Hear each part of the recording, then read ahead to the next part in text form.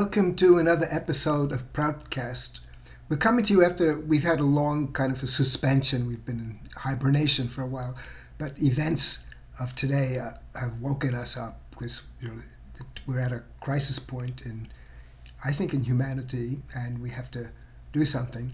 And of course, Proud, the progressive utilization theory, is a model of socio and economic development and model for society, which could be very handy, very useful in the present situation. So it brooks no delay. We cannot delay any longer. We have to really consider Proud. So that's what we're doing here in this series. We'll be discussing some features of the Proudist proposition and model for society, and we'll also be looking at some of the current events which make this kind of system so compelling for us today.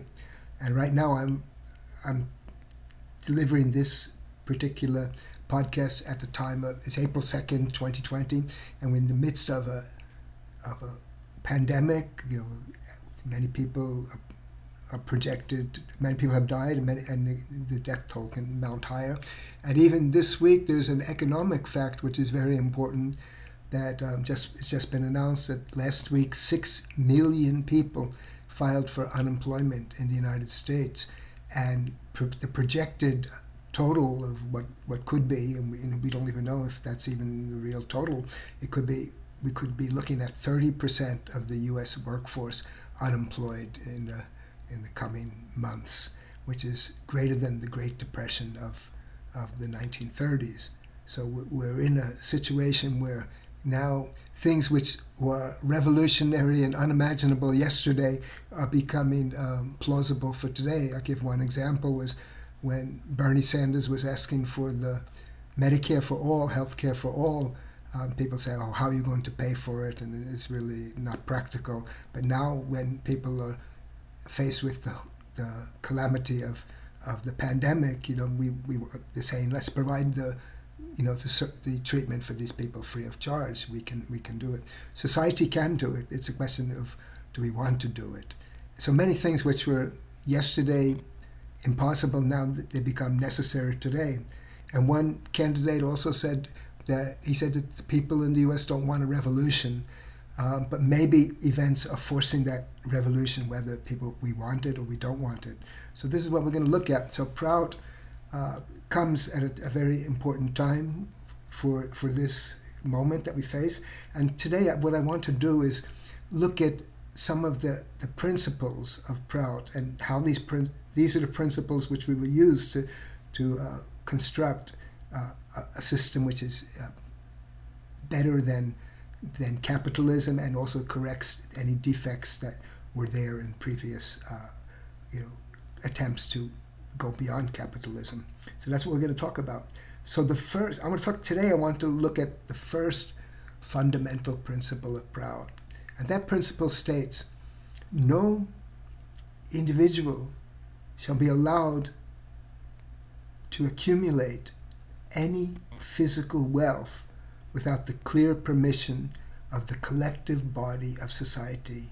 So no individual should be allowed to accumulate any physical wealth without the permission of society.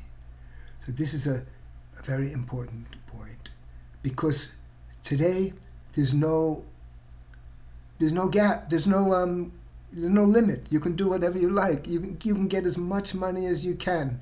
Of course, most of us we can't do it. But some people have accumulated vast fortunes, and we have tremendous disparity of wealth because of that. We have people who, it could be one family, they own, their wealth is more than the wealth of millions and millions of people. So this is the situation that we have today. And this disparity of wealth is wrong in so many different ways. It's wrong just on the basis of human fairness. Even they've done experiments with with animals, with monkeys, and monkeys, react when, one person is getting rewarded and then he's not getting rewarded, or she's not getting rewarded. Even monkeys understand this concept of fairness. And if you're on the playing ground with kids and you're a little toddler and you have 19 marbles and then another person has one marble, how's that person with one marble going to feel? But it's more about not just feelings. It's also a question of that there's not enough to go.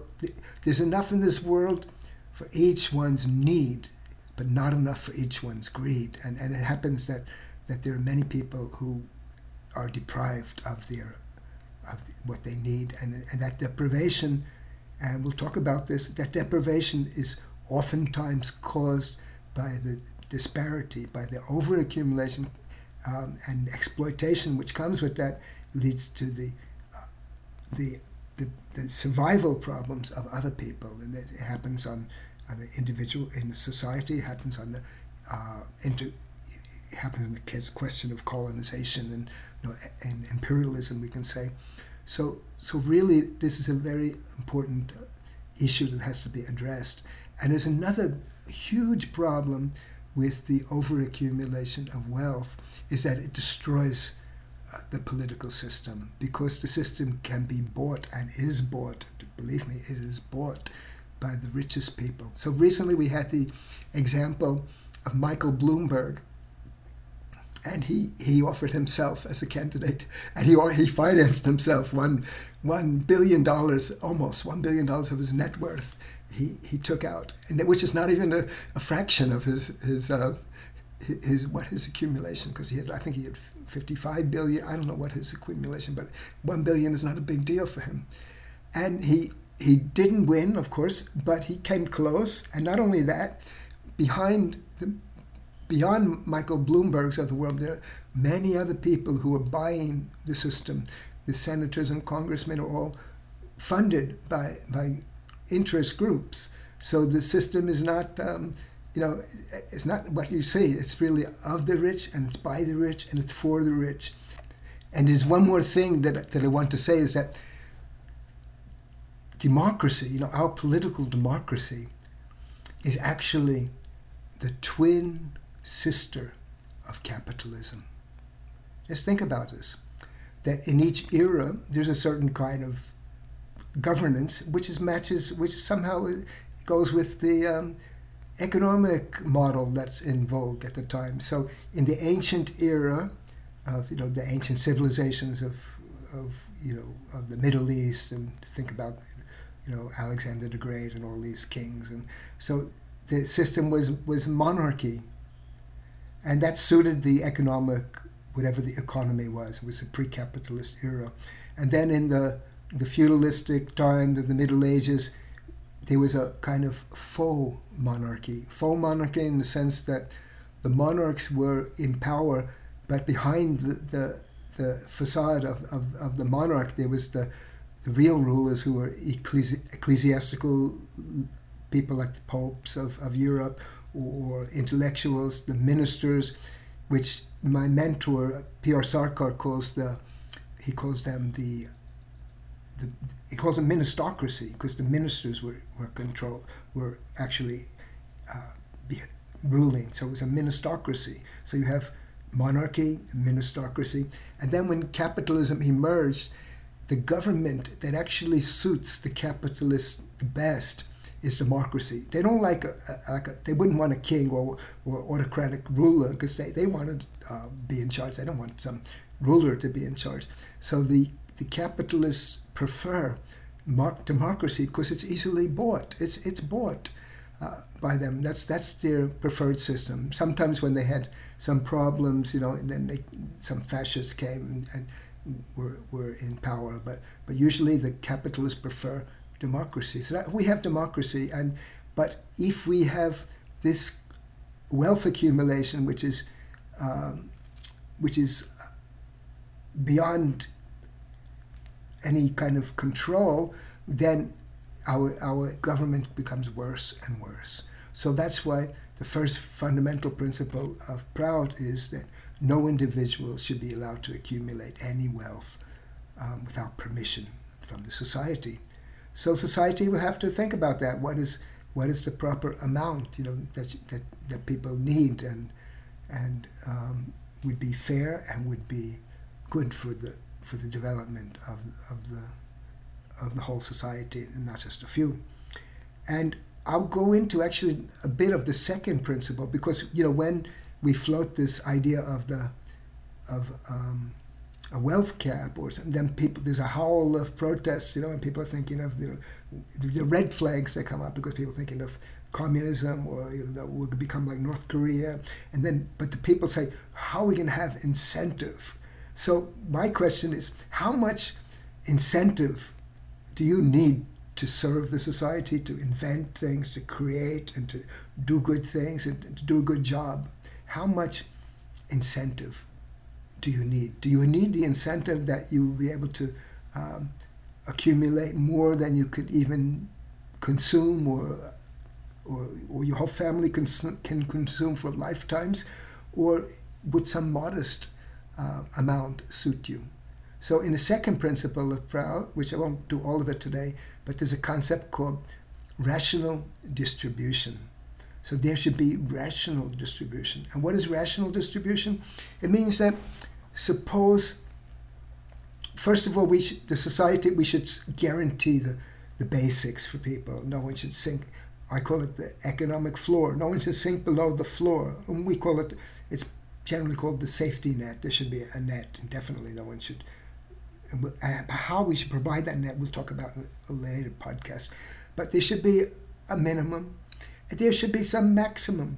But the maximum is not sky high. So there's a ratio of 1 to what?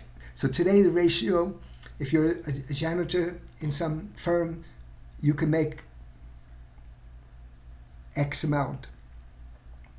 And your boss couldn't be making 300 times that. So that gap is too much. That gap should not be allowed. And in the next podcast, we'll go into this rational distribution in a greater detail. Then we'll talk about it. So what should be the gap? It's certainly not 1 to 300, but we can do something better. And how?